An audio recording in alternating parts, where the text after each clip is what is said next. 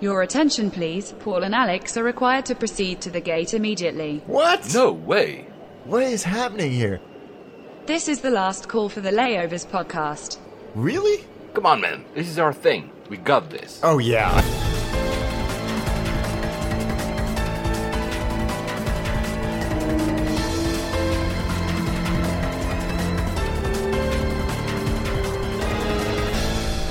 And we made it.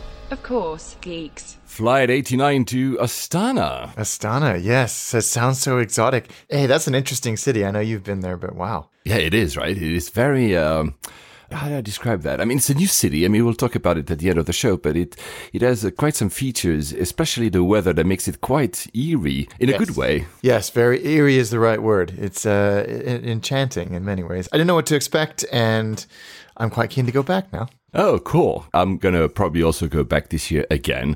So, I mean, again, no, it was 2018 when I went last. So we'll talk about the airport, interesting features there. And also for me, it was the first time I went, it was almost like a different airport than the one you've encountered that I've seen last November because they invested a lot in it. So they did, it shows. Yes. A forward before we start the first topic of this show. Obviously, we're going to talk about the 737. The forward is that, you know, every time such tragedy happens, first of all, we don't really like to talk about them, so we tend to avoid talking about airline disasters. Of course, this story is so big that we cannot avoid it. And also, we don't want to be, you know, these armchair analysts that are talking and speculating. Because, you know, it's different, guys, to speculate about a new seat or whatever Al Baker just said. Yeah. And that's fun and there's no consequence. And we might be wrong. Here, it's speculating on a tragedy. It's uncomfortable. So we're going to try to avoid too much speculation. And please forgive us if we do. But the first thing that anyone should be thinking and that we are clearly thinking about when such thing happen is that there's 157 people who died. And that's no fun at all. So can you maybe start with the facts and then we'll go over what happened? Yeah. I mean, this is the second of two crashes, which statistically makes it very, very strange indeed. 1% of all these airplanes have crashed, which is a staggering statistic. But the accident that we're referring to was an Ethiopian Airlines 737 MAX 8 that crashed shortly after takeoff. Shortly after takeoff, the pilots declared an emergency and reported airspeed indication fluctuations and difficulty controlling the airplane. And that was the last thing that they broadcast. And the plane hit the ground at a staggering rate. I mean, there was nothing left. Not to get into morbid detail, but they have not been able to recover any bodies. There are hardly any debris. It's frankly a miracle that the data recorders survived, but they are designed to survive such an impact. But the reason why this was such a tragedy beyond tragedy is that this airplane was 4 months old. Yeah, brand new, yeah. And immediately the characteristics mirrored an accident that happened a few months ago in Indonesia with Lion Air in an eerily similar fashion. And I think that's what prompted a lot of people, both armchair analysts like ourselves and the industry at large, to go, there's something fundamentally wrong here for this airplane to have crashed in such a similar way. It's awful. It's 350 people dead now because of this strange anomaly in this aircraft design, which I'm sure we'll dissect as best we can in our non-technical way. But it's a really rather extraordinary set of circumstances. Yeah, and before we go into, you know, what might have happened, what happened, maybe just because we're recording March 15th, 2019, it's a Friday. I mean, the past few days have been completely insane. I mean, I've rarely, if ever, seen such noise around. Of course, it's a crash, so there's always noise, but the domino effect of the event were pretty staggering. It started obviously with the tragedy, the sad crash.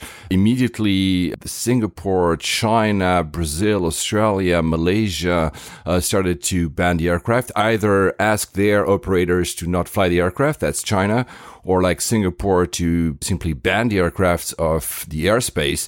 And then we had individual airlines doing that, starting by Cayman Airways, Comair, Gulf, Mongolian, Royal Air Maroc, Aerolíneas Argentina, Aeromexico, etc., etc. And there was like this feeling of nonstop, every half an hour there was new news. And then For a bit, both the Europeans and the Americans were not doing anything. Then suddenly the UK, France, Ireland, Germany, I think Italy as well, all either asked their operators to stop or ban the aircraft from the airspace. And at the end, the last remaining one was the US, which was very last to announce the grounding of these aircraft. And the way it was done, it was also pretty staggering. First, there was calls from Congress. It was calls from unions of flight attendants. There were people like Ted Cruz and Mitt Romney, whatever you think about their politics, very quickly tweeted that this airplane should be grounded. And then suddenly Donald Trump comes and writes this very bizarre tweet about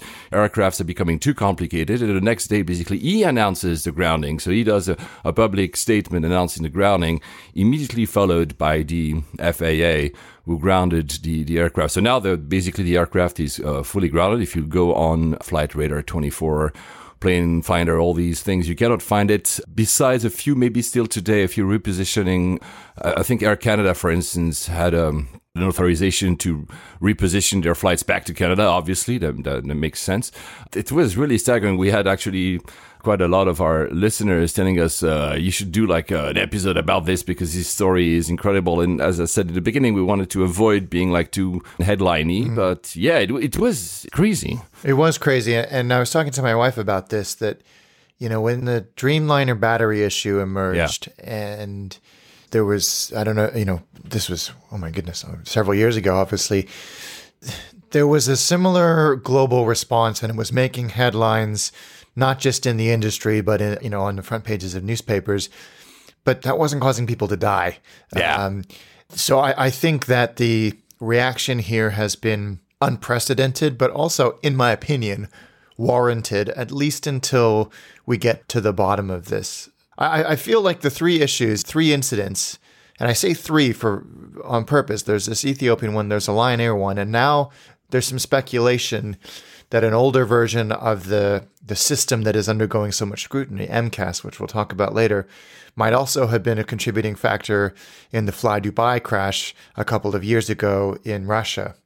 So that level of scrutiny on this important piece of software and engineering is pretty interesting. And it's also what divided a lot of people. And even if we exclude all the, you know, the keyboard warriors, you know, calling for the airplane to be grounded without any kind of knowledge, even pilots were saying, we don't have yet any kind of even hint of what happened with Ethiopian. I mean, yesterday we had like some anonymous sources about what might have been said in the cockpit, but it's still, you know, like a very early, the investigation started, but we have no result. And some people were saying, yeah, but so since we don't know, there's no reason for the airplane to be grounded. And others were saying, yeah, but as a precautionary measure, you should. And that's actually very interesting. When the UK CAA announced the grounding, they said, we do not currently have sufficient information from the flight data recorder, but we have, as precautionary measure, issued instruction to stop any commercial passenger flights, et cetera, et cetera. So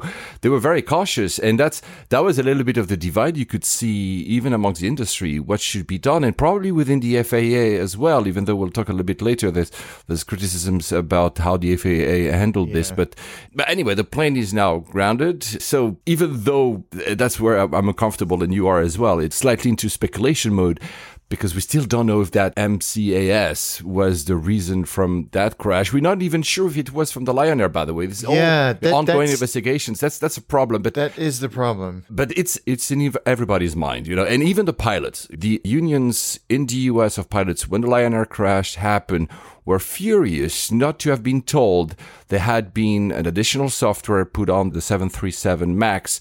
Because of the new design of the engines, bigger, they were pushed forward.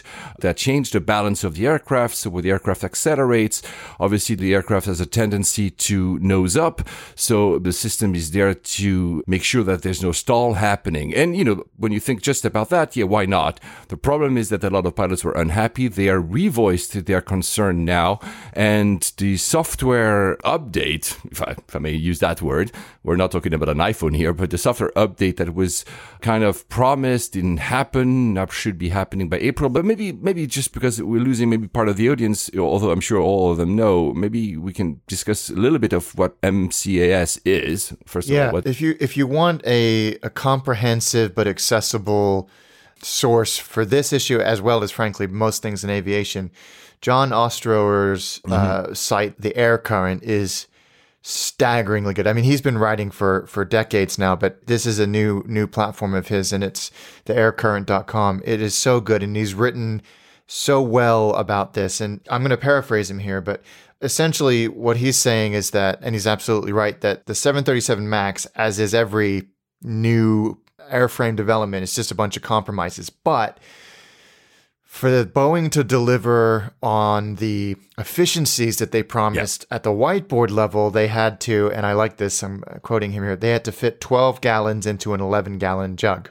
And those bigger engines that you referenced, they had to figure out a way to mount them on the wing of an airplane that is already very low to the ground. Very low, yeah. So they raised the landing gear by the nose and changed a little of the aerodynamics, new types of winglets. And then as a result of that higher landing gear, even at takeoff, the nose was higher. And then the larger engines generate their own lift, made it go even higher. Yeah. So when there were certain aerodynamic conditions, which were in low speed and in wing level flights at low speed and at certain types of turn, and all of these things of course, happened right after takeoff, there was a much higher risk of the airplane going into that nose-up attitude and stalling.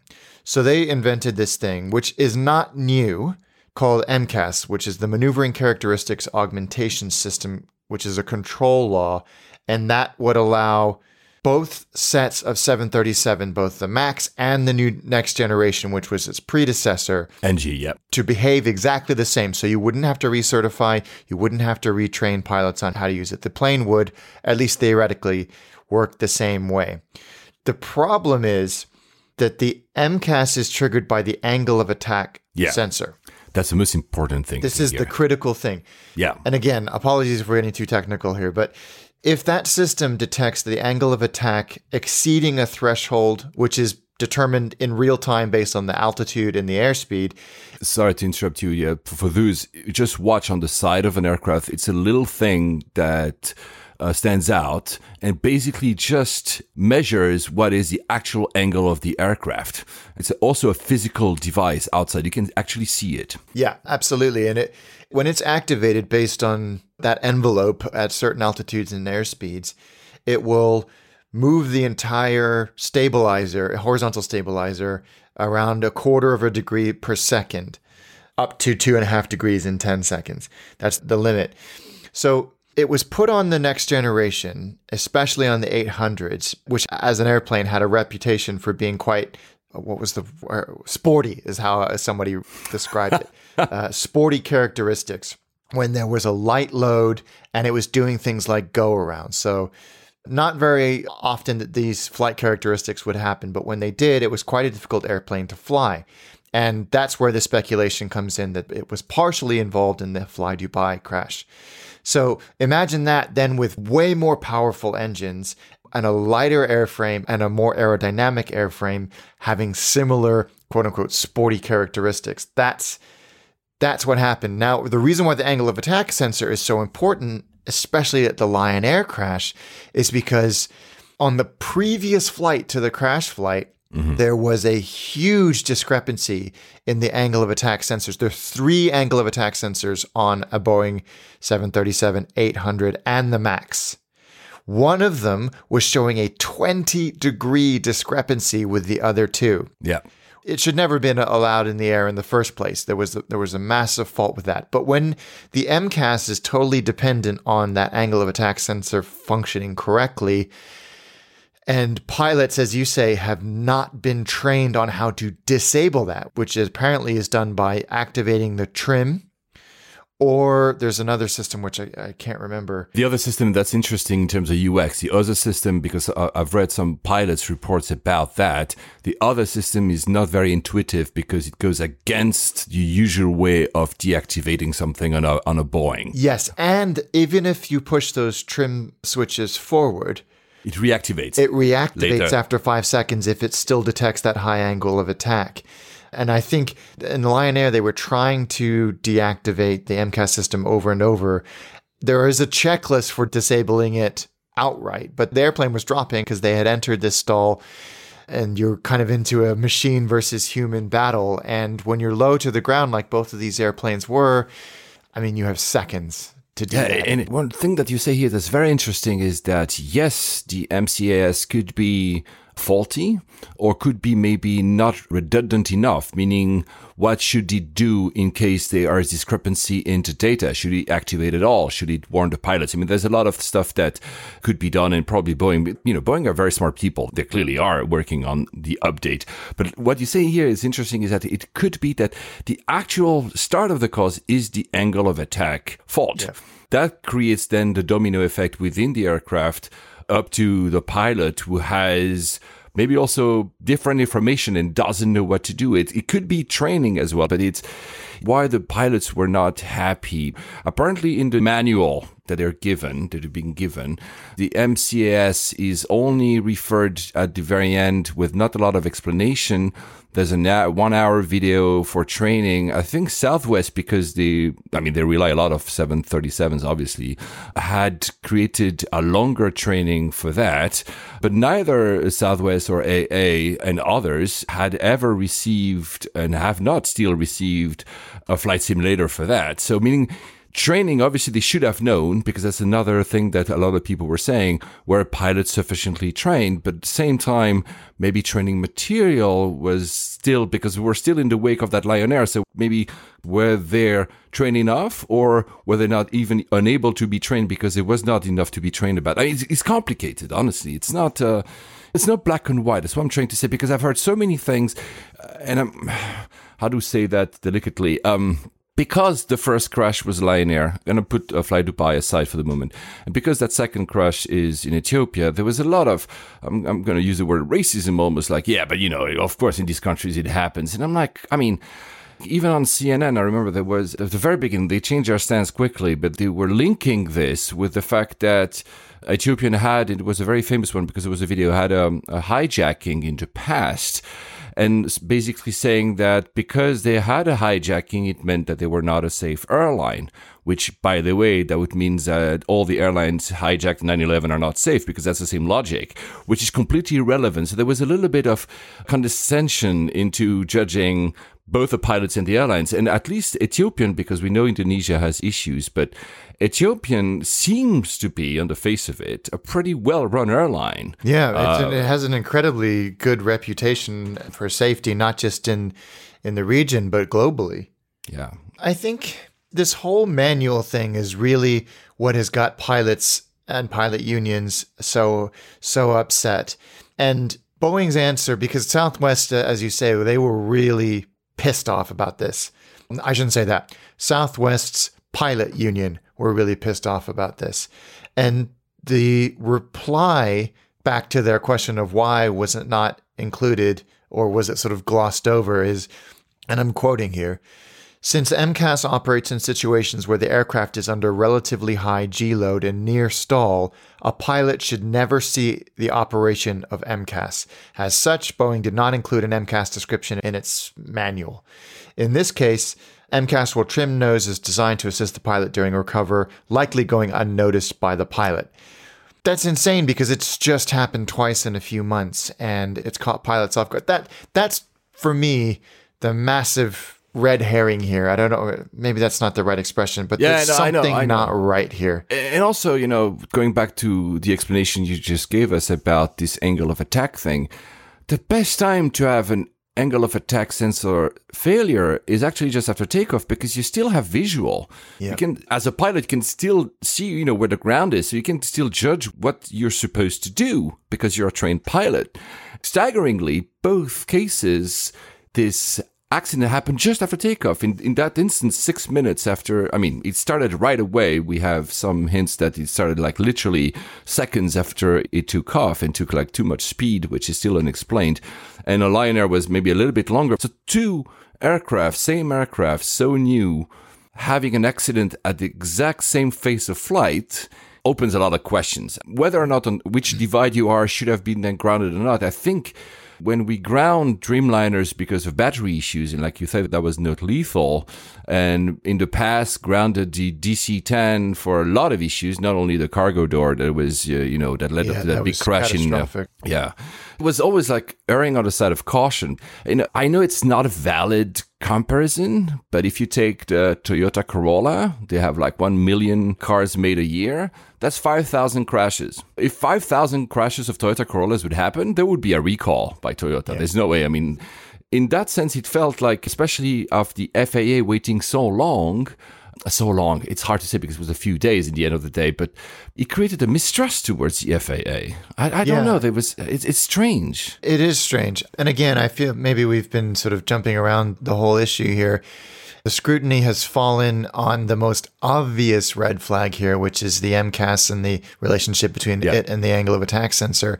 But what still remains unanswered, I think, in both of those accidents is how did the plane get into an attitude where the MCAS was activated in the first place? Was it because of a faulty sensor, or was it experiencing that rare combination of flight characteristics that would enable it? And even if it came on for a second and the pilots felt the nose go down uncommanded and they reacted and that just spiraled off into something, which then did kick in the MCAS again, and it was a system that they were unfamiliar with.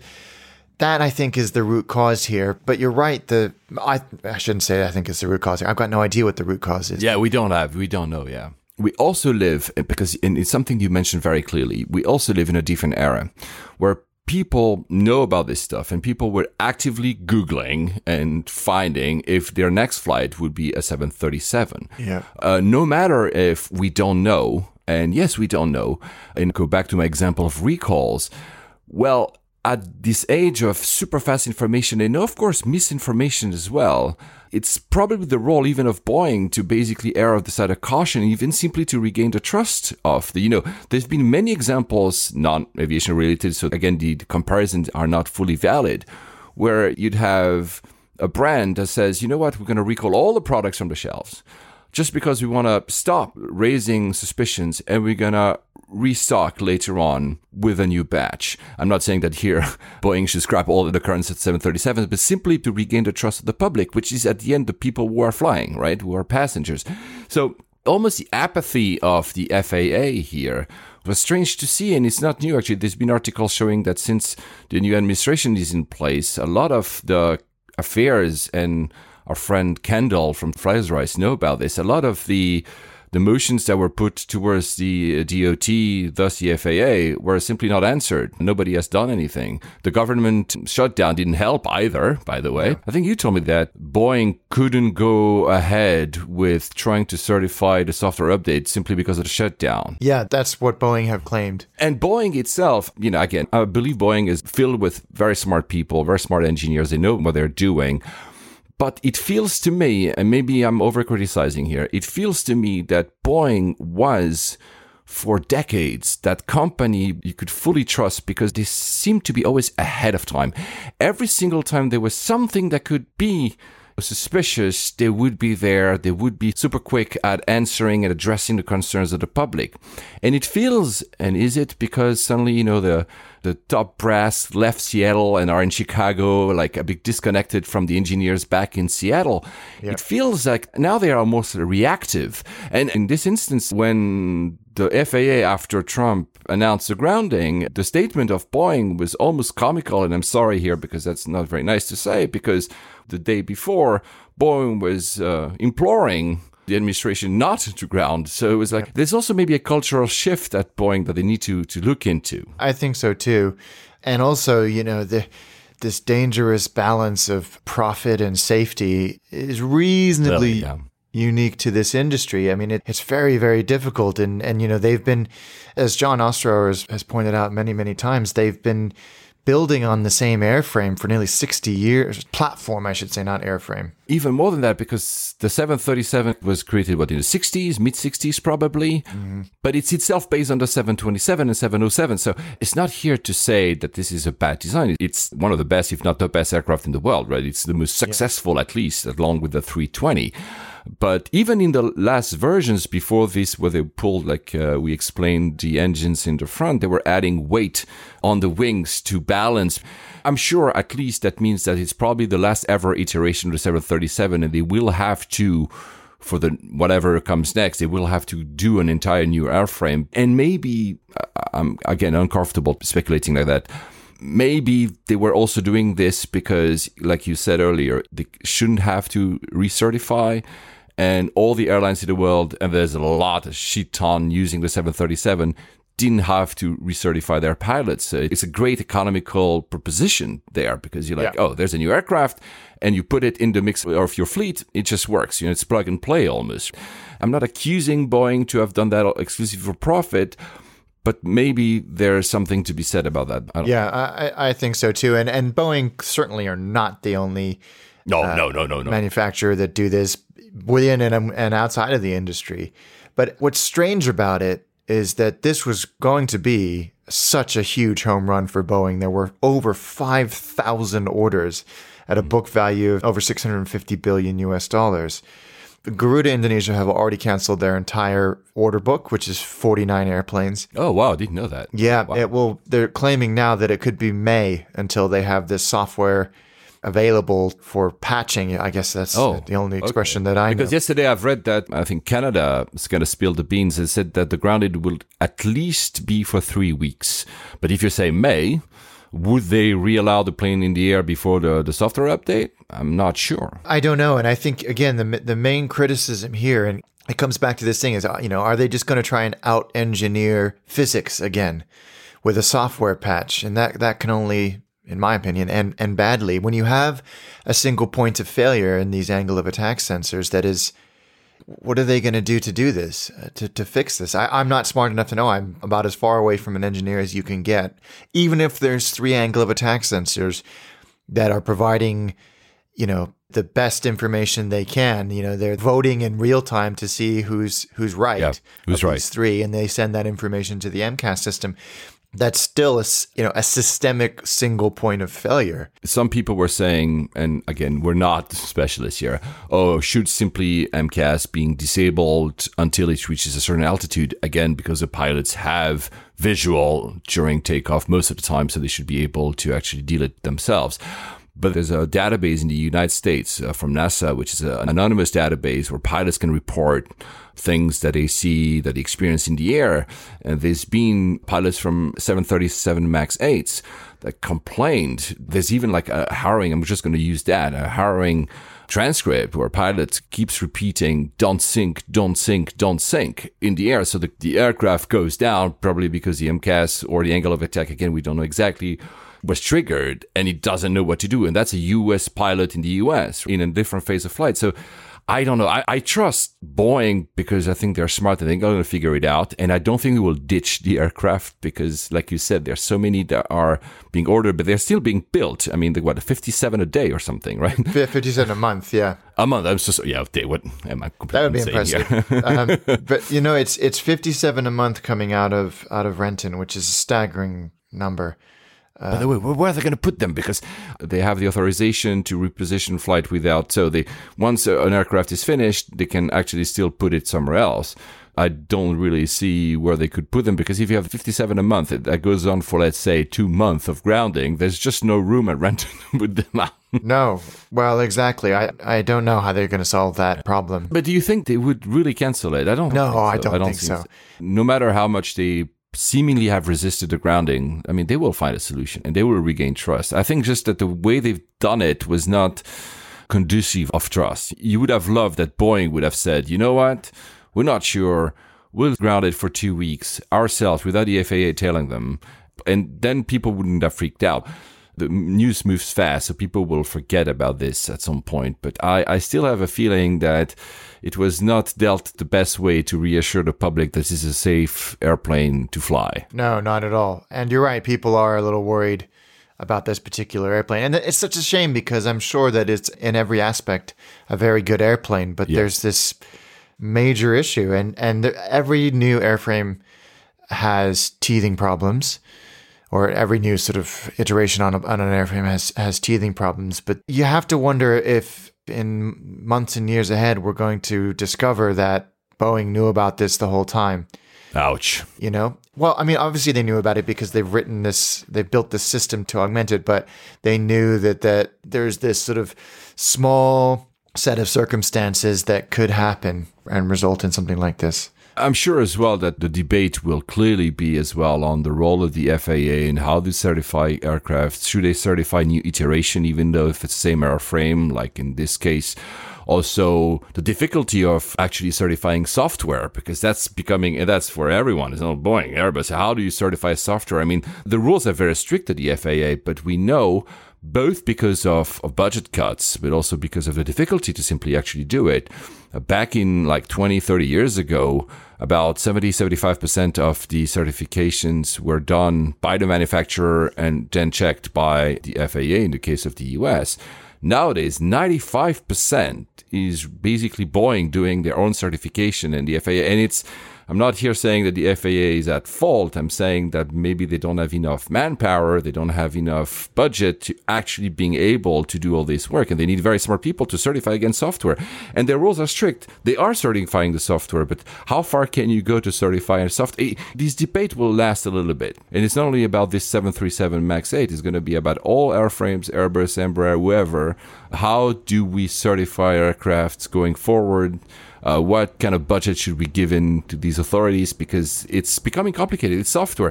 And I disagree with what President Trump, with all due respect, said about it was a simpler time when we basically had 4 buttons, up, down, left, and right. It's nonsense. Software actually helps, and Airbus has proven it. They were the first doing fly-by-wire. They're very safe aircraft. Boeing also has a lot of software, especially in their latest aircraft, and it works. And you're right. I mean, a lot of pilots have come out and said that statement was dangerous and just factually incorrect. I saw an Airbus captain tweet yesterday, the day before yesterday, saying the A380 is exponentially more complicated than the 737 MAX and it flies fine. So your argument is invalid. Oh, well, at least we'll know at some point what happened. Interestingly, the Ethiopian authorities sent the so-called black boxes. They sent them to the Bureau d'Enquête, I forgot how it says in French, but basically the equivalent of the NTSB in France, which is a third party. So the third party, the advantage is it's neutral.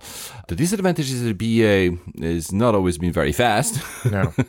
But it's interesting that they wouldn't send it to the US. Yeah, it is interesting they wouldn't send it to the US. That's usually what happens if the country in which either the airline belonged to or in the accident that took place doesn't have the capability to do it themselves. You send it to the country that the airplane was manufactured in. It's slightly unusual, but not unprecedented choice for them to do that. And the NTSB have sent representatives.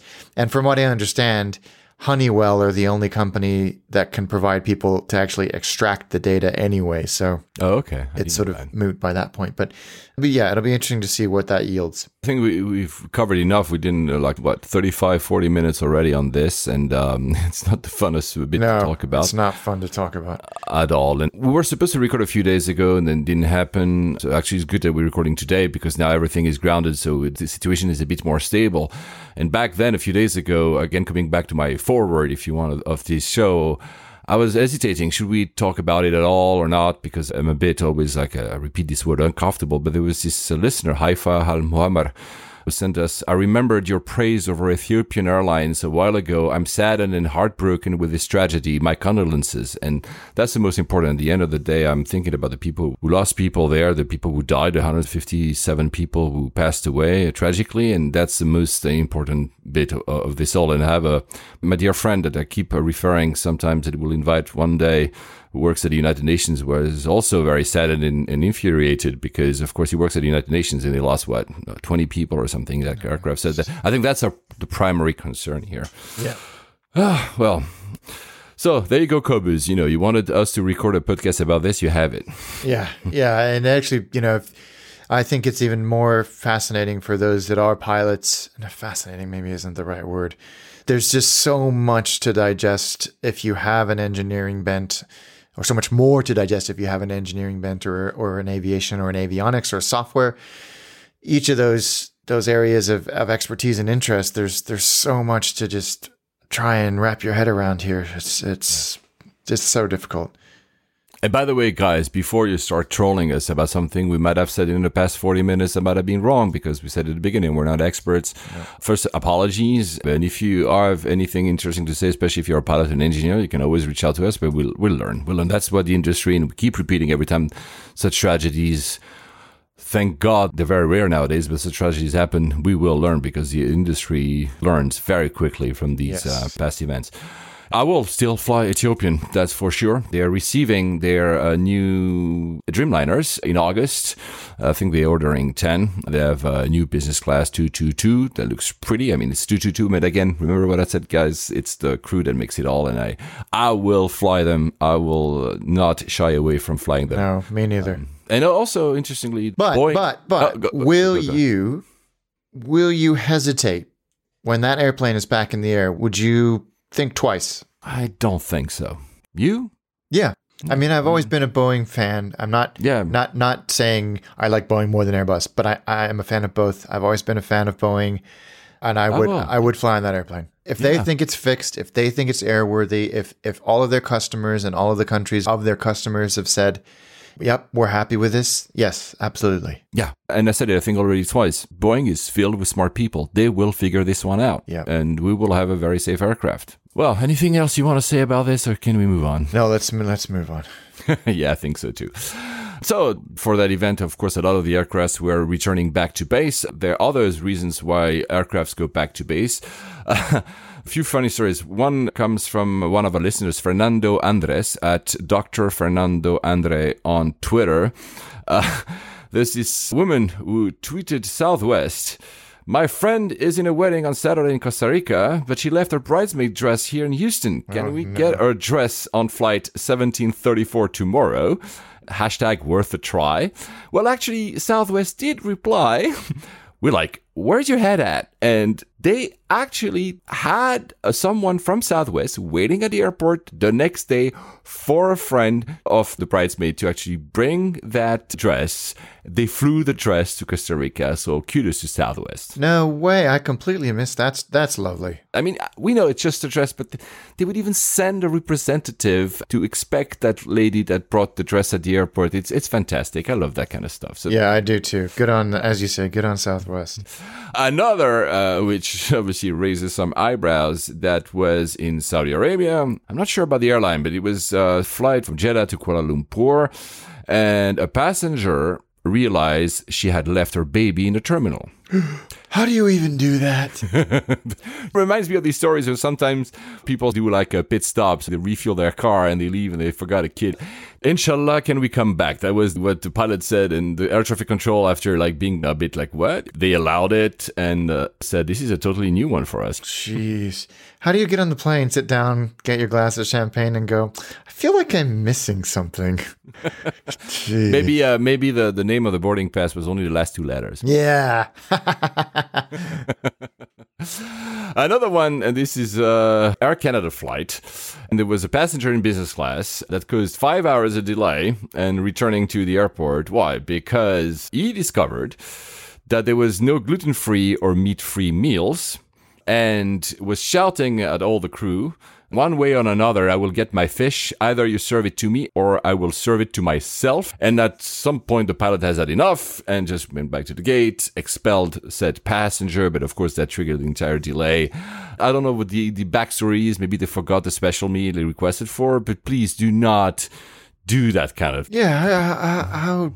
I mean, I'm always ultra sensitive about situations on airplanes, because in many countries, interfering with the duties of a flight crew member is a federal crime. and can get you in a lot of trouble and get you tased pretty quickly too. So I Do they have tasers on board in Europe? Ooh, I don't think so. In the US, I'm pretty sure they do. The Marshal has it. There's still a Marshal, right? Flying. I believe so. In Europe, in Air France, for instance, the crew that has a red badge is also a security officer. I always remember one short flight similar that you did from London to Paris. The guy who was serving me food was clearly some ex-Legion guy. Because he was very kind of awkward at delivering food, but he felt like so well built. I'm like, okay, I'm not going to mess with that guy. No. Wow, that's hilarious. I didn't know that about Air France and the red badge. Red badge, watch it out, guys. So, terrifying. or reassuring, Okay. depending. Yeah. Probably was not a Legion. I think you lose your identity, you become a new person, I think, or whatever. I don't think you can be hired by an airline after that. I mean, at least I do not hope so. So, talking about the food this time, not to go back to the gate, just because we love food and drinks. For the moment, you're not drinking, so sorry, Alex. Qantas has been named as the airline offering the best onboard wines in first and business class overall. That happened at the Sellers in the Sky Awards. I didn't even know that existed. Yeah, I think there's something to do with Business Traveler magazine, or they have an affiliation if they're not run by them. But I like reading about that stuff. And the second is Cathay Pacific. The third place is shared between Qatar and ANA. All airlines we do fly. I mean, we don't fly, of course, Qantas. That's a shame on us. And we still have a lot of Australian listeners telling us that when is the next airport in Australia? Well, we first have to go there, but I promise you we'll end up going there. Yes. British Airways got the award for having the best business class wine list. Yeah, maybe. I mean, I'll tell you, I haven't flown in. Well, actually, I don't know, but my initial reaction to that is surprised that Emirates isn't on that list, given how much they invest in their wine. But I agree. I'm not surprised that any of those airlines are on that list, including BA. But I'm never blown away by the wine in BA. With Emirates, I'm always floored by the wine list, and same with Cathay. And American Airlines was highly commended for its overall cellar. I don't know what that actually means, but it means they're making an effort, I guess. Yeah. Because there's this myth that, to fly in style, you have to drink champagne. I just singled out the champagne category. The best first-class sparkling is a joint between Air France, Cathay Pacific, and Qantas from Tatingay, Blanc de Blanc 2006. And the silver medal is, again, a joint award between ANA and Qatar Airways for Krug, and also Singapore Airlines from Dom Perignon. And the bronze medal is for Oman Air with Louis Roederer. So there you go. This is where you need to fly. If you fly first class, if you fly business class, however, the gold medal was won by Qatar Airways, the Blanc de Blanc again, and I can commend that. The silver medal by Eva Air. We still need to fly that. Nice, yeah. And the bronze medal, good for them, by Malaysia Airlines. So there you go. I'm very surprised not to see Emirates, at least in first class, because they have very special Dom Perignons, special editions. It feels bizarre that they're not listed anywhere. Yeah, it is weird. There's some anomaly there. Don't know what it is. Oh, and you will like that because you will fly them, maybe because you were hesitating with United. The best business class white wine category was won by JetBlue. Was it? Well, good for them. Yeah. Yeah, I am hesitating because JetBlue are disproportionately more expensive for the route that I want to do. So I'm going to wait and see what happens in the next couple of months. What voodoo their revenue management team try and do. The only criticism I will give to these awards is that all the tasting happened at London Grosvenor's Hotel, which is great because it's a very nice hotel if you ever guys stay there, but it's underground. So I was wondering if those judges shouldn't be flying while they're testing all these things to actually see how these things taste in flight. I think that's a big deal. That reminds me that since we're talking about wine, the food, I forgot to talk about something in my earlier flights in the earlier episode. It was already a very long description. Sorry, guys. First of all, the stir-fried pork on the 350-1000 by Cathay Pacific was one of the best dishes I ever had in the sky. So there you go. That's one recommendation from me. But the interesting thing is when I was flying back on that 777 with Cathay Pacific from San Francisco to Hong Kong, the guy next to me, so on the center seats, if you want, went for three entrees. He had 3 times the steak. He had the same dish 3 times. Yeah, so he had one, and then I saw he pressed the button, requested another one, and then pressed the button and requested another one. And I was like, he's not even a bodybuilder or something, like looking for extra protein. I mean, I've seen people that, like, and I maybe have been guilty of this a couple of times, when you're in a premium seat and everything looks good and you're like, can I be unbelievably cheeky and try one and another? Because you just want to see what, you want to try it and make the most of your experience. But to have the same one, that's crazy. And I told you the story, interestingly, since we're there. On that flight, I found that, that was the longest of all the flights I've done in this recent period. It was a 15.5-hour flight. And yes, we were departing at 10 p.m., but it's still a 15.5 hours flight. Yeah. And it seemed to me that the catering was less good than any of the other flights I've ever done by Cathay Pacific. I thought, maybe, catering at San Francisco is not that great, but especially it felt that they were rushing everything. So I understand that, people want to sleep because it's 10 p.m. So probably people wanted to sleep, and I get that. The only problem is that because it's such a long flight, they should have a little bit more freedom. Like someone like me who didn't want to sleep because I was trying to adapt to another time zone, in which case. And they rushed through the service. They didn't have all the options. There was no cheese. Again, I don't care because I don't really eat the cheese. But even the menu was restricted in what they were given. And it was not like, oh, you can have an express version. This is the traditional version. It was very, very short. And what do you think about airlines that decide, I mean, most of them do, but especially on such long flights, when you should eat and how fast you should eat? I mean, I know we've talked about this a lot, how they decide and when they decide, depending on the route and some of the bizarre choices. And we've never really cracked the code. But I liked the move maybe 5, 6, 7 years ago of you as a passenger being allowed to determine when you eat. Yeah. But now, if you rush somebody, that's a great way to degrade the premiumness, if you will, of an experience and force them to eat at the pace determined by this. And actually, I was on a flight. Oh, yeah. Going to San Francisco last month, it felt like an eternity between whatever the hell they were serving us, lunch after takeoff and then a meal before we landed. It was like 8 hours. And I asked the flight attendant, I said, when is the next meal? Because my kids are getting cranky, and just so, should I give them a snack or not? And she takes me over and we look at when we look at the schedule that they have posted in the galley for all of the flight crew to see when these things happen. And it's written, I think, in flight duration as opposed to relative time. But yeah, it was frustrating. Yeah, but that's exactly what so imagine it's 15 hours. So we had also like a breakfast because we're landing at 4:45 a.m., I think, in Hong Kong. So you eat super fast because, there was not even dessert listed on the menu. You could have like, a little Movenpick ice cream if you actually want a dessert, but there was no listed. Usually Cathay Pacific, you have like 3 choices of dessert and etc. So you eat super fast and then you have 13 hours and you're like, so it's super long. I mean, of course you have the snacks and whatever. I was just thinking about, I get it that some people might want to sleep and maybe sleep for 12 hours and then have a little breakfast. But I think it was a bit imposing that they would go, especially because, again, it was very an exception of, so maybe it's catering, maybe SFO just sucks in catering, or their handler there sucks, I don't know. Anyway, it was an interesting tidbit.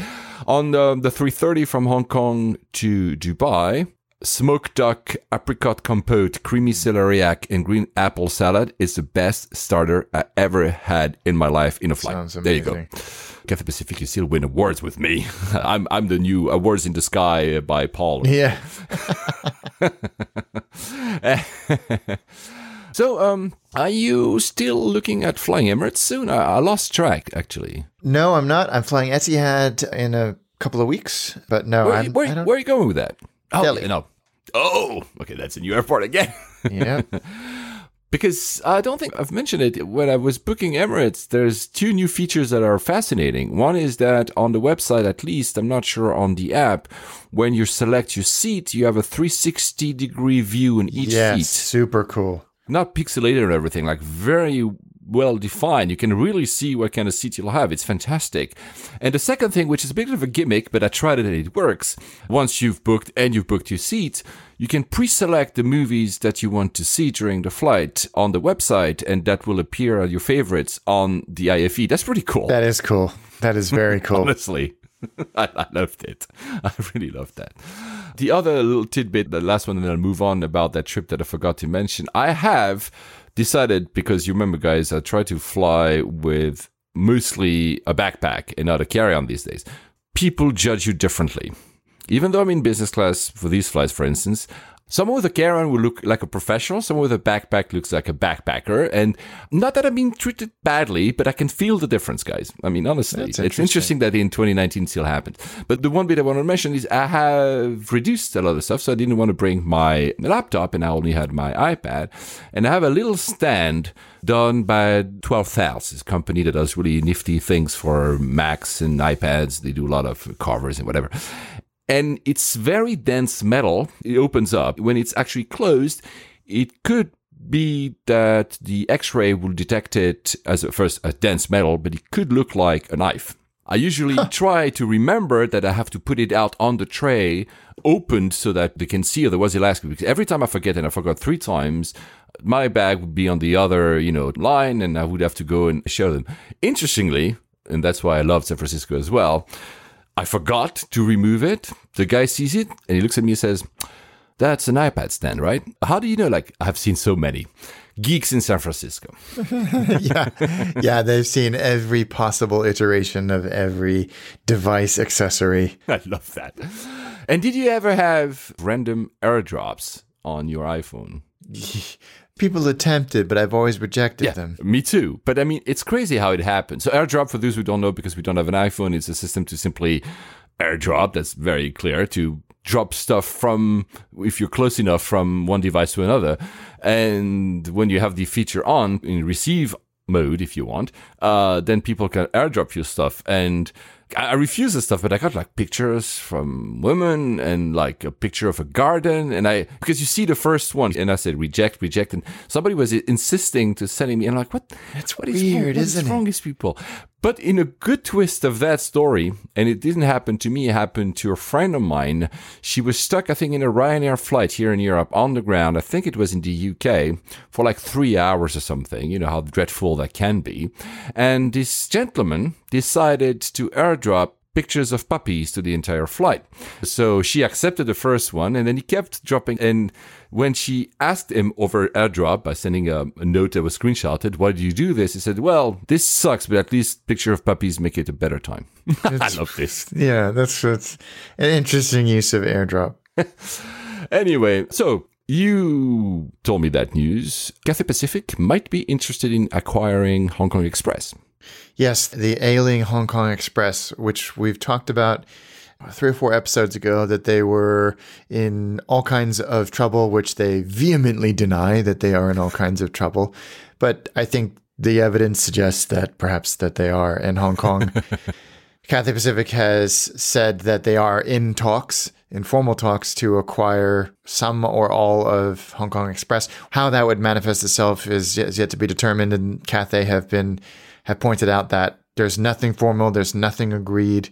The structure of any acquisition is still way up in the air. But how do you feel about this, if that were to go ahead? I don't know. I like Hong Kong Express. I use them to fly to Ishigaki whenever we go there. Let's also be clear that they are a reasonably separate entity from Hong Kong Airlines, but they are owned, at least in part, by the same parent company. HNA. Which has a lot of issues. Yes, exactly. Who are also in. I think it would be an interesting feather in their cap or arrow in their quiver for Cathay, whether they would keep it the low-cost carrier that it is, or whether they would just sell the airplanes and keep the slots. I don't know what they would do with it, to be honest with you. So it's hard to have an opinion until I know what they're going to do. It's also interesting that, for those who don't know, Cathay Pacific is restricted to serve Chinese provincial cities, other than, of course, flying from Hong Kong. So this is also probably why they're looking at expanding, because China is an important market, by acquiring other companies. Yeah, absolutely. And this wouldn't be the first time. I mean, obviously, Cathay Dragon was Dragonair, which was an independent airline. And also the freighter Air Hong Kong. Air Hong Kong, yep, that was independent as well. It comes on the back of a time when Cathay have reported really strong profits. So this turnaround plan that they put into place 2 years ago is really starting to bear fruit. So the timing is right. the demand for cheap air travel in Asia is booming. So it might be a pretty strong strategic move for Cathay. On Instagram, where is DK, who just flew for the first time Qantas 380 in business class, lucky you. I know you guys love the pier, and rightfully so, but you must check out the Qantas lounge at HKG. It's so much better than most of the other lounges. It's on the same level as the Cathay lounges in Hong Kong. There you go, Alex. That's quite a discovery. a statement. Well, you should try that. I know exactly where that lounge is. When you come out of security, you turn left to that small little pier of gates. Yeah. I'll have to try it. Yeah, there's no comparison to the LA Chair one, so don't worry. Yeah, and again, it's not a bad lounge. It's just not as good as the Cathay one. Another story, you remember, guys, I had flown SAS, I think it was 2 years ago, to go to the US. It still feels a little bit like a public entity, but they had retrofitted like new seats on their 340s. As you know, I'm not a big fan of the 340. So they advertised that, and it's really cool. I've tried the seats. It's a nice flight. You have to go, obviously, through the Nordics, so either, I think, Oslo, Copenhagen to fly SAS. The thing is, and I didn't know it happened to a friend of mine. Hello, Julie. She travels a lot, more than us. Crazy. So she tried SAS, and she saw it like, oh, it looks a great product. I was looking online and everything. And then ends up in a super old plane, an SAS. And apparently SAS is hiding the fact that there's a single plane, and I'm going to give you the registration for these geeks that want to avoid it, LN-RKP. That one has not been retrofitted and will not be retrofitted, but they don't tell you that. It's super dated. Like, she would tell me the features on the seat would not work, the IFE would not work. It's really like the very, very old-fashioned SAS. It's not even lie flat. It's like angled or whatever, and no Wi-Fi, obviously. So basically, guys, if you ever want to fly this, avoid LN-RKP, and shame on you, SAS, for not telling the passengers that it still exists. Cool. Since we're in the Nordics, Norwegian, the chairman, Bjorn Kiese, said that the deal with IAG that was supposed to happen didn't happen because of Brexit. Thank you, Brexit. Jeez, Brexit. Yeah, I've just given up. Yeah, me too. So let's stay in the Nordics again with Norwegian. The poor guys have to remove the 737 MAX out of their fleet. I think Greg Annandale was supposed to fly that in a few days, and he doesn't know what's going to happen. Yes. I'm sure it's a boon for all these, like Titan and all these guys who are like doing super fast replacements, because suddenly Norwegian will be looking for more. I mean, Norwegian is not lucky. They have the Dreamliner. We had strength issues in the 737 MAX, and that now is grounded. I mean, really, bad they luck. really are not having a good time with it. But they've said they're going to demand compensation from Boeing, as I'm sure a lot of other people will too. But Norwegian, on top of that, managed to lose more than $200 million on hedge fuel. So they're hedging their fuel and they lost. So it's not fun for them. I think Delta had lost $4 billion in 2016 trying to do that. JetBlue stopped in 2017. So if you guys, because maybe I'm talking about hedging and people don't know, you buy a contract which sets your price for oil, in that case for the kerosene, ahead of time. And as long as the price stays within a threshold, you're basically fine and you don't pay the new price of the oil. But if the oil goes into another direction, so for example, it drops a lot, well, then suddenly you have to pay the price of that contract back and you lose a lot of money, $4 billion. Yeah, Cathay got absolutely screwed on this as well. Yeah, I was about to say that. What is interesting is the only airline that seemed to be continuing and succeeding at this, and another point for them for being very smart, is Southwest. They were able to limit the rise of their oil price, of their kerosene price, by below 10%, whereas the entire industry then had to pay more. They're very smart people. I admire them. I admire them too. I think it's basically the equivalent of, I don't even know. It's literally trying to predict the future. Yeah. They are extremely good at it. In the US, since we're in the US, we talked about the DOT at the beginning. It fined American Airlines $1 million and Delta a bit less, I think $800,000 for tarmac delays. So I said the DOT was being apathic, but actually they do find people.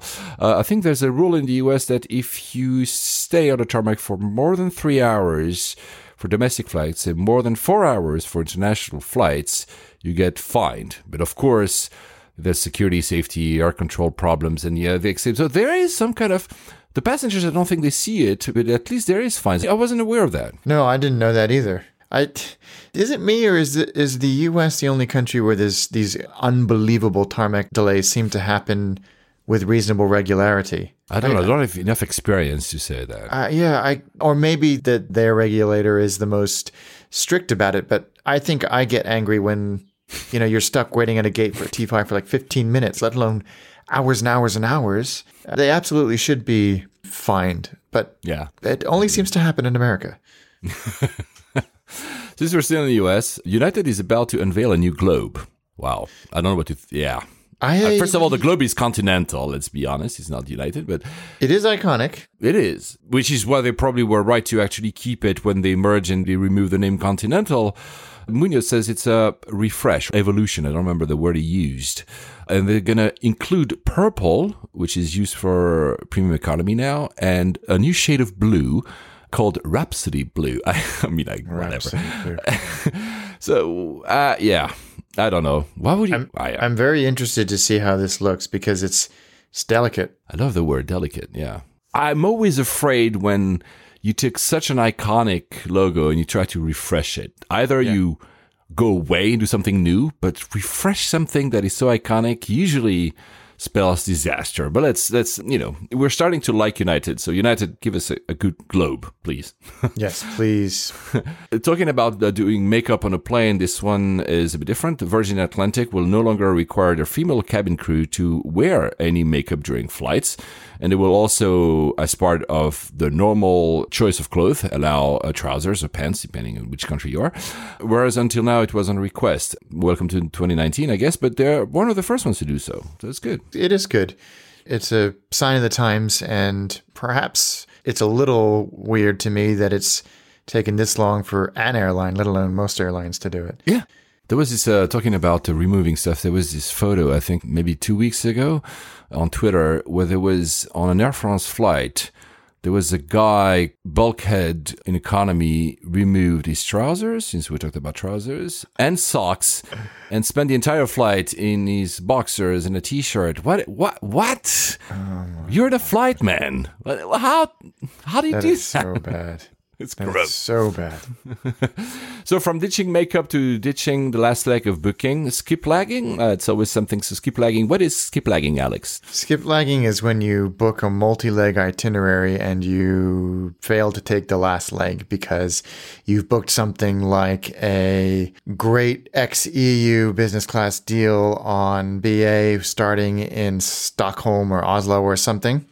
And you fly to Oslo and then you fly back to London to get the great fare to, say, Bangkok. And then from Bangkok to London, you just get off in London and you don't take that final leg back. So in Germany, Lufthansa saw a passenger do that. It says that a customer paid 657 euros for the ticket, while he should have paid 2,769 euros and thus is demanding the difference, so 2,112 euros, to the passenger in way of courts, saying that skip lagging should be illegal. The case is in the courts right now. It's pretty harsh. That is harsh.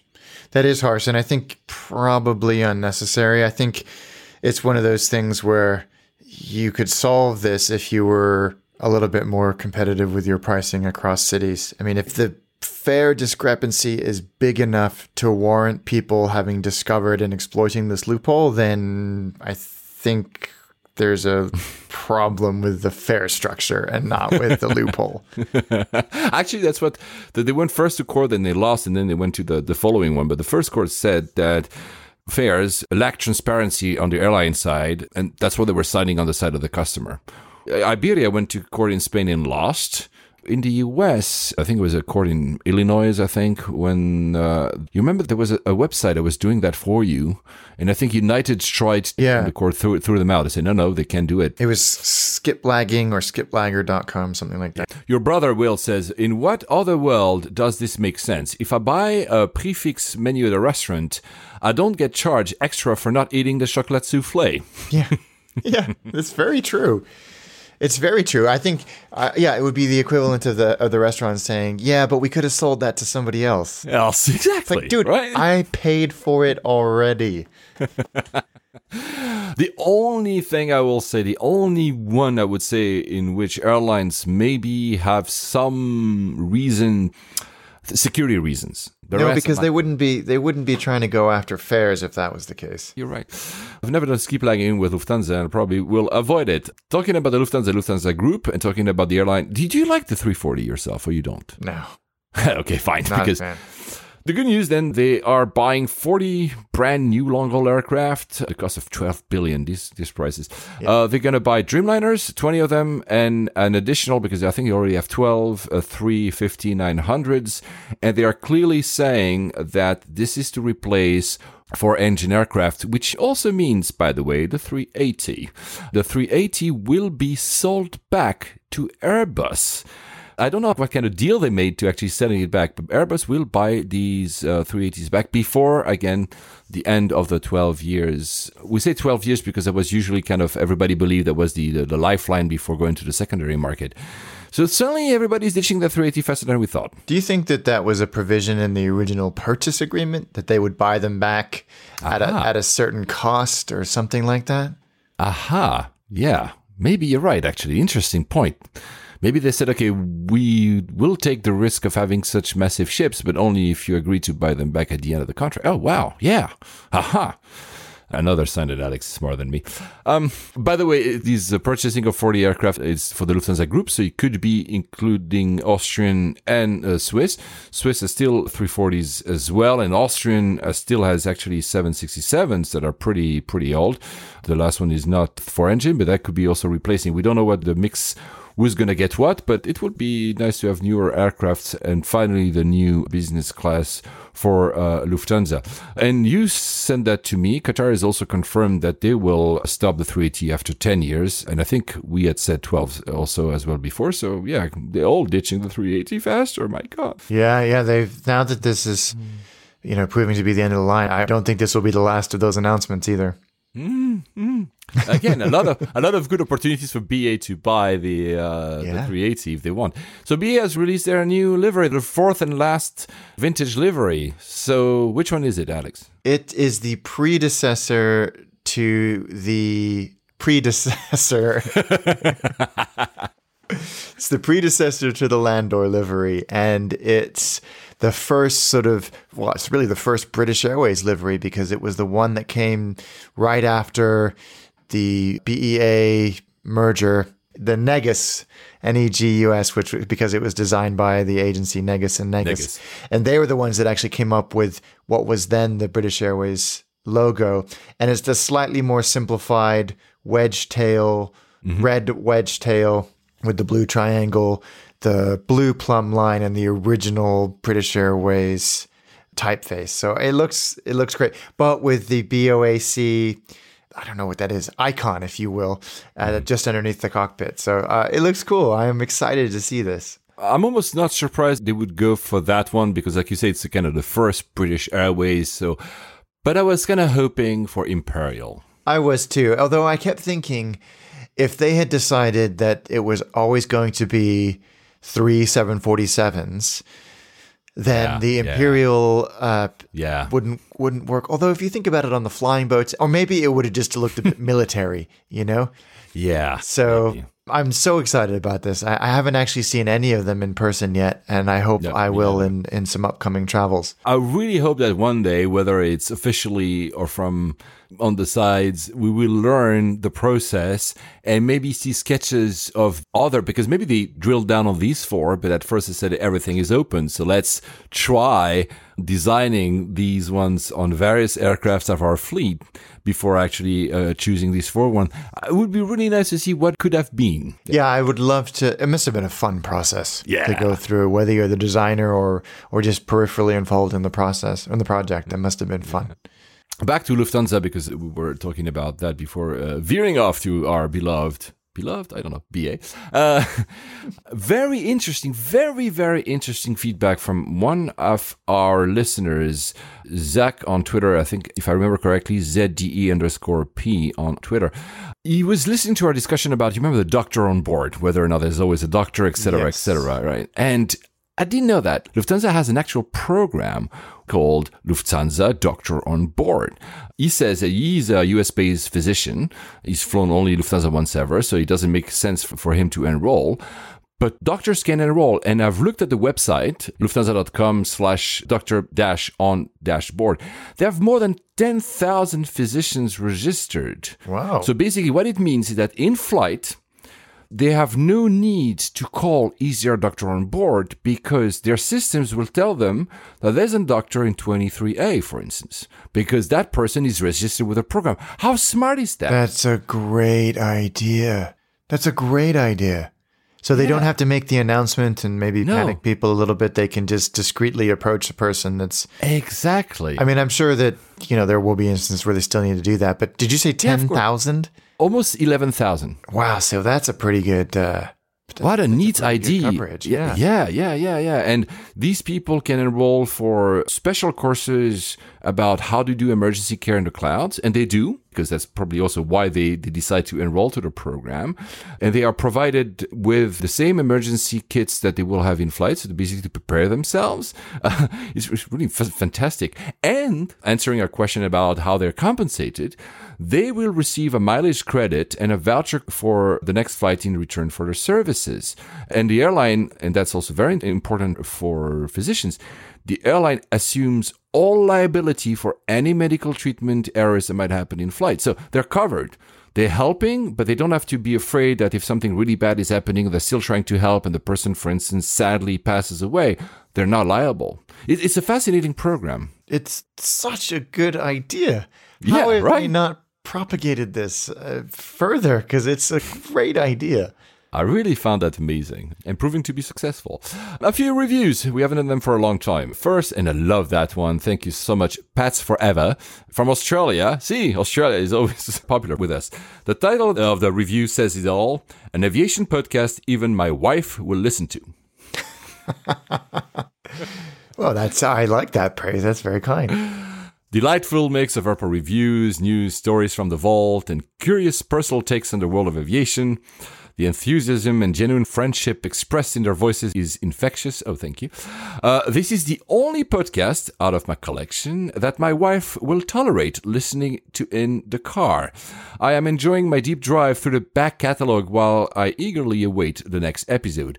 Please record as often as you can, guys, and please record more Australian airport reviews in the future. Yes, on both counts. We are trying our best. Australia, maybe in 2019, we'll go there again. I hope so.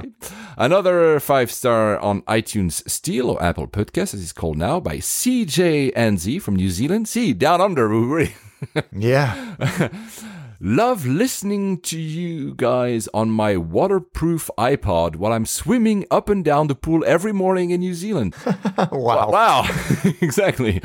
You need to fly Air New Zealand on Star Alliance to experience the ultimate in professional friendliness and awesome safety videos. Yes, it's true. It's one airline that... have you ever flown them? I've never. No. Well, when I was a teenager. I love the livery, all black. Oh, I know. So it's cool. Fantastic. And I had met actually people from they even give me a gift, which is some kind of like VR thing. I can look inside of the aircraft. It's pretty cool, but I'll only flew it through VR, which is not very interesting. So I need to fly them. Yes. So CJ and Z, we will come to New Zealand at some point. We promise you that. Though you can fly London to LA with it, Air New Zealand. Yes, you can. Yeah. It's one of those great...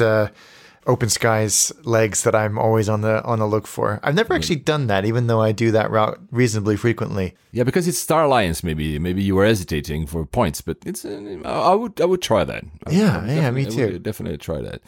On Instagram at GeoCasual George. Hi, Paul and Alex. Recently discovered your podcast. I've been loving it. Keep up the great work. Thank you so much. Angelo at beta_bing85 on Twitter.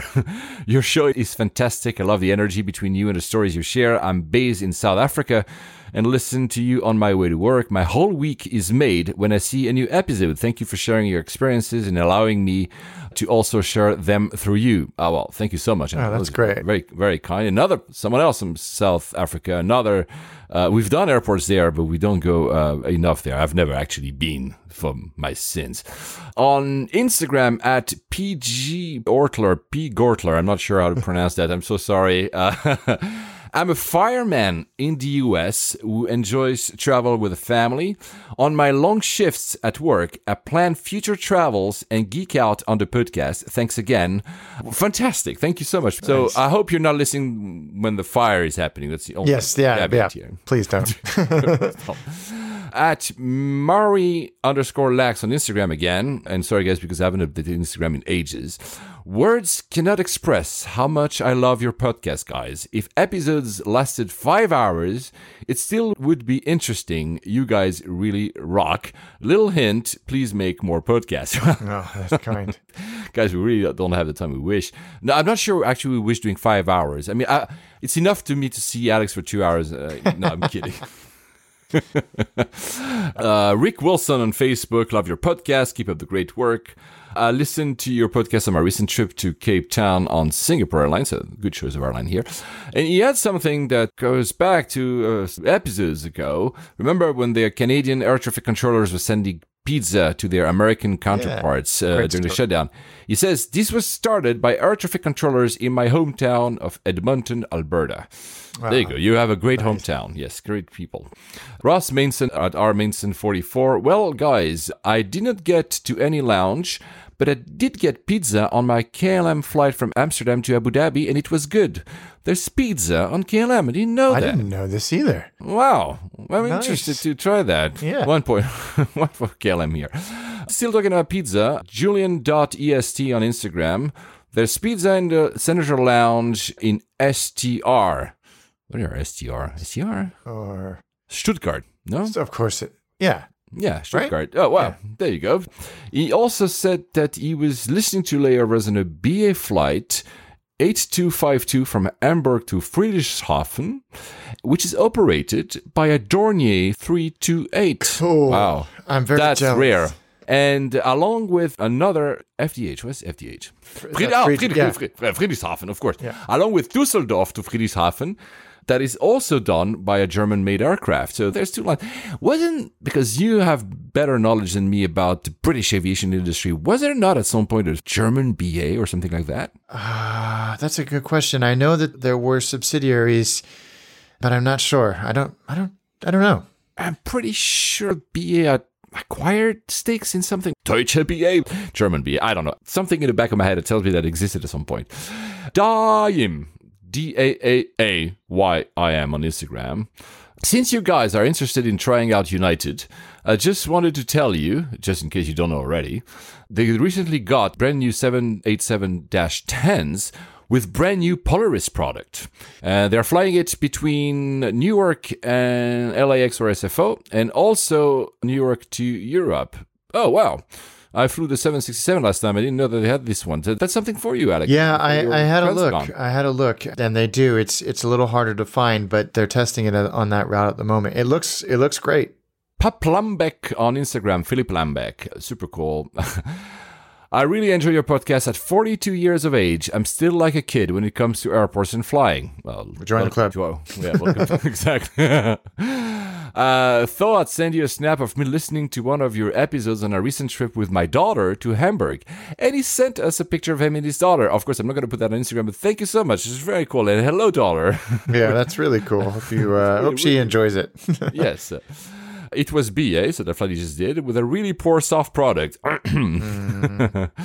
Sometimes awesome BA, sometimes it's really bad. Yeah, that's frustrating, isn't it? And he asks us to get Mark back on. Yes. We will. We're working on it. Will. And if you don't know, but I'm sure you all know, he's writing now for the EFT, the Financial Times. He has a column there, and it's always very nice. It's a great column, yeah. Congrats, Mark, by the way, for doing that. I read that with passion. Oh, yeah, I should add, Mark, by the way, that Philip, in his message, your first book, Mark, persuaded him, so Philip, to go back booking window seats. Ah, good. He only gives up the seat if he flies with his kids. Okay, fine. Oh, well, yeah, that's my policy too. You being a very nice dad, and I commend you. Okay, Well, they're small, so I can still see over their heads. yes. And obviously, going back to the first review from Pats Forever, we also are saying hello to your wife. So I don't know your name, but hello, and thank you for agreeing to listen to this podcast in the car with your husband. Hello, thank you so much. You're tolerating it. And to all the partners and wives and husbands that are listening to this, to us mumbling for 2 hours or so every 2 weeks or so, thank you. And we appreciate your dedication to your partner. Yes. Yeah. Oh, dear. Oh, well, anyway, so let's go to the airport, Astana. Do you want to talk a little bit about how you went there and back, or did we do that already? I forgot. No, we didn't. I flew on Air Astana. Which Yes. Tell us a little bit about that. It was great. It was really, really good. It was very, very, very, very good. I had not much expectation, good or bad, because I think you're the only person I know that's flown on them. They go out of this strange wasteland that is Heathrow Terminal 4. There's nothing fundamentally wrong with that terminal, but it's just odd. Yeah. It's just odd. Even its location, if you look at the map, it's like this little protuberance on the south, and you're like, what is it doing there? You know? Yeah. Well, actually, how I got to Terminal 4 is probably just as important. I was in Camden for work, and the event that I was speaking at was running over, as most events tend to do. But mercifully, I had booked a wonderful limo bike, which is one of these motorcycles that used to be owned by Virgin, which is why I know them so well. I know the guys that run it. I know most of the riders. And whenever I'm even remotely on a tight schedule, I use these guys, because there was no way that a taxi or public transport was going to get me out there on time. But my rider, Damon, picked me up. I threw on a helmet and a jacket. My hand luggage was in the back, and we zigzagged through the traffic. Because I've done only that in Paris, which is a great way to avoid traffic on the périphérique. So just how much luggage? A carry-on is fine? Yeah, a cabin bag is fine, and your laptop bag or whatever. Did you say jacket? Did you provide you with a jacket? They provide you with a jacket. No way! They provide you with rain cover if necessary, helmet, gloves, all that stuff. There's Bluetooth connected to the driver, so you can chat the whole way. Oh, wow. And we zipped in and out, and he knew every shortcut and back cut and secret way, and we got there with just the right amount of time. Yeah, I love those guys, limobike.com, if you ever need a service like that. I will definitely try that. I wasn't even aware of their existence. Yeah, it's such a good service. I love them. They're good guys. So, I had a second to eat in the lounge there, the Star Alliance lounge, which is fine. It's a 757, and then my expectations were lower because they are older airplanes. But I walked on board and I was blown away. Yeah, right. The business class cabin is so cool. The plane looked brand new on the inside. Wow. Cool mood lighting. It's 2x2 because 757 obviously is a single aisle narrow body. The seat was comfortable, although it's not lie flat. It's one of those angled seats, which they fully admit is a weakness on their end. And they're in the process of updating their other big aircraft that's got full lie flat, and they've got A321s as well. But the 757 is perfect for what is a very long flight. It's actually nearly 7 hours from London to Astana, and it's the perfect airplane for that type of route. I believe they have some other airplanes on order, but for now, it was very, very good. They give you an iPad loaded with content. I flew the 320. I never flew the 757, and wow, I'm very impressed with that actually. Yeah, but they also gave us an iPad, which is cool. Yeah, iPad loaded with content, and then there's a moving map at the front of the cabin. I think it had 4 rows of seats. Yes, it did have 4 rows of seats, and the food was outstanding. But the service is what got me. It was so damn good. It was very Asian. I mean, and they are a Central Asian carrier, but it was very Cathay Pacific, Singapore. It was of that caliber. So good. Amazing amenity kit.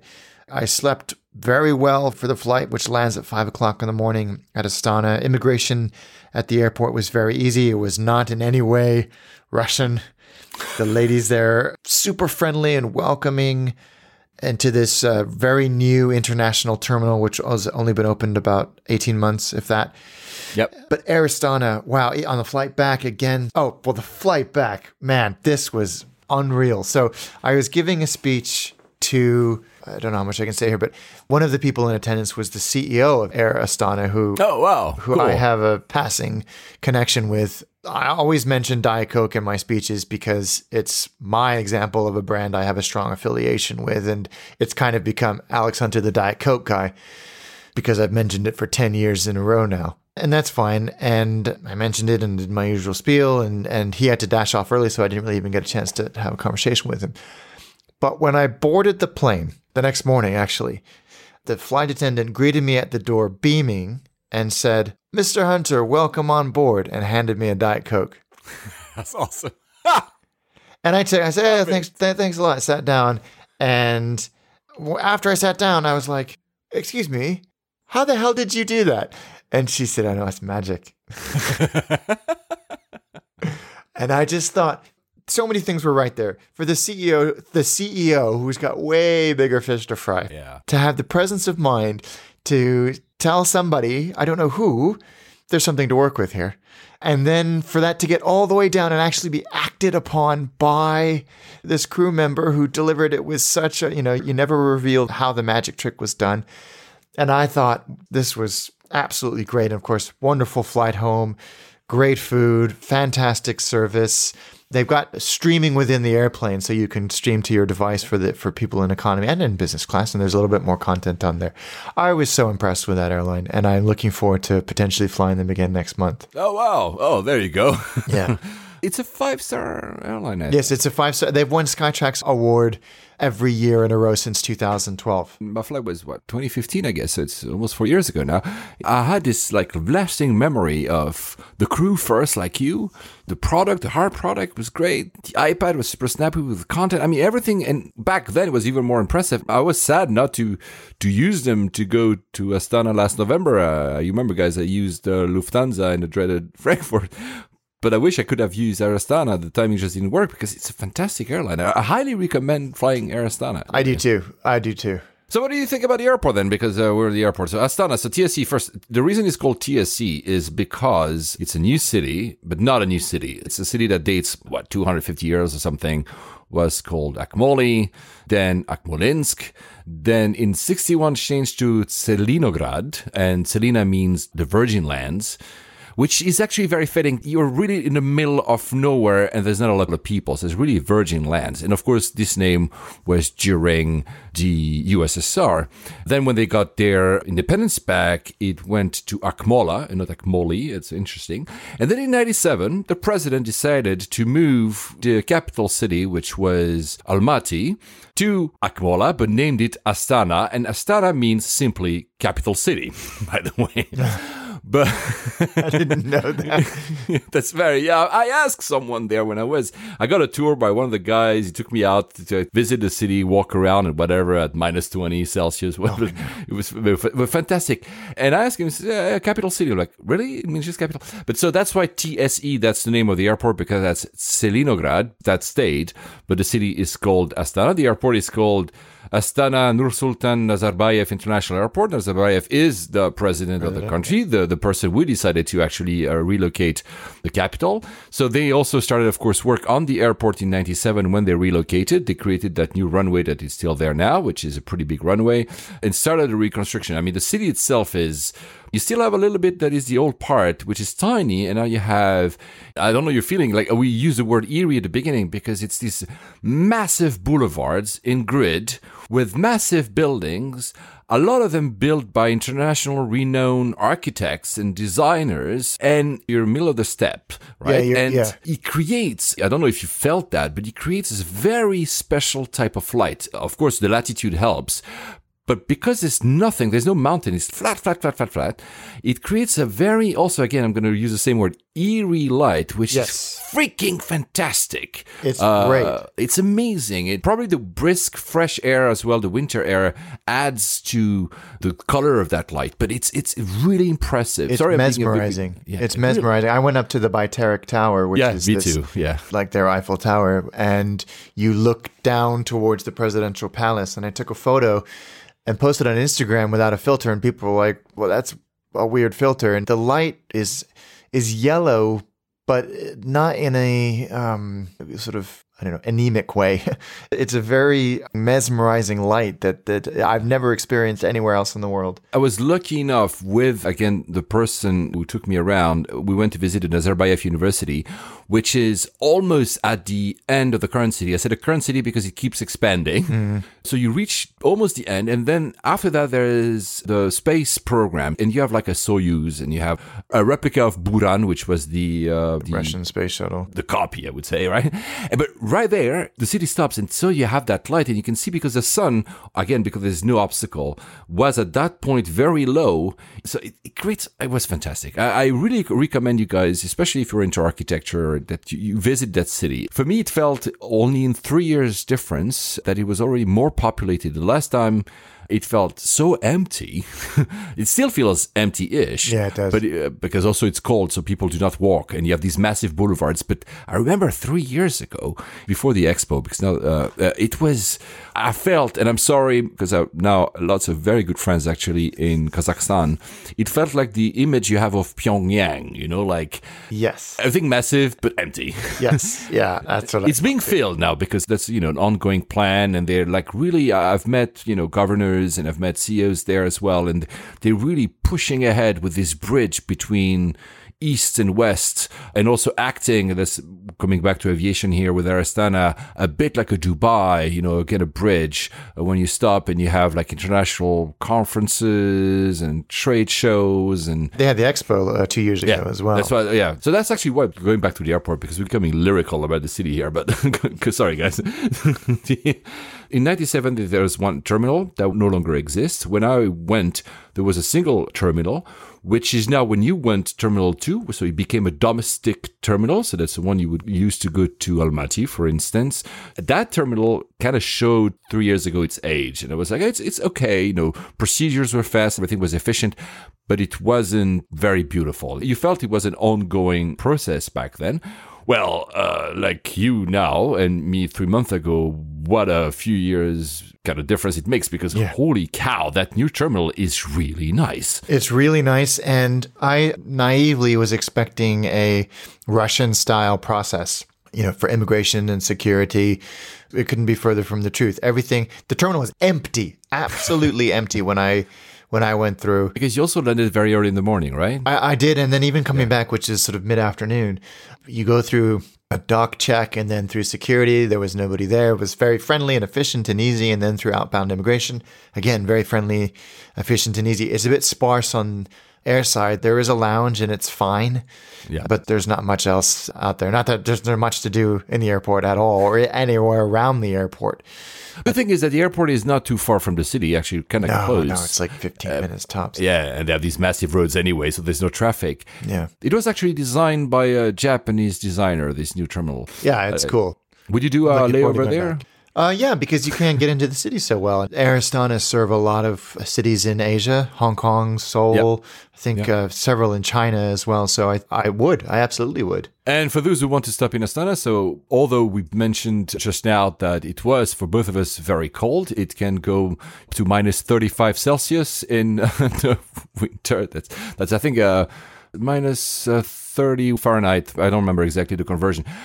In the summer, however, it goes to plus 35 Celsius. It's like more like Dubai, which is 95 Fahrenheit, guys. A totally different experience. I've only been in the winter and I loved it, but I want to see it. How is it in the summer as well? Yeah, me too. That's what everybody suggested. There you go. So, next flights. What is in your agenda? I'm flying to Amsterdam on Tuesday. Nice. And then back on Wednesday on BA out of Lucy. Okay. And then the following week, I fly to Delhi. Oh, yeah, you just mentioned. Oh, wow. So Etihad the whole way? Yes. Good.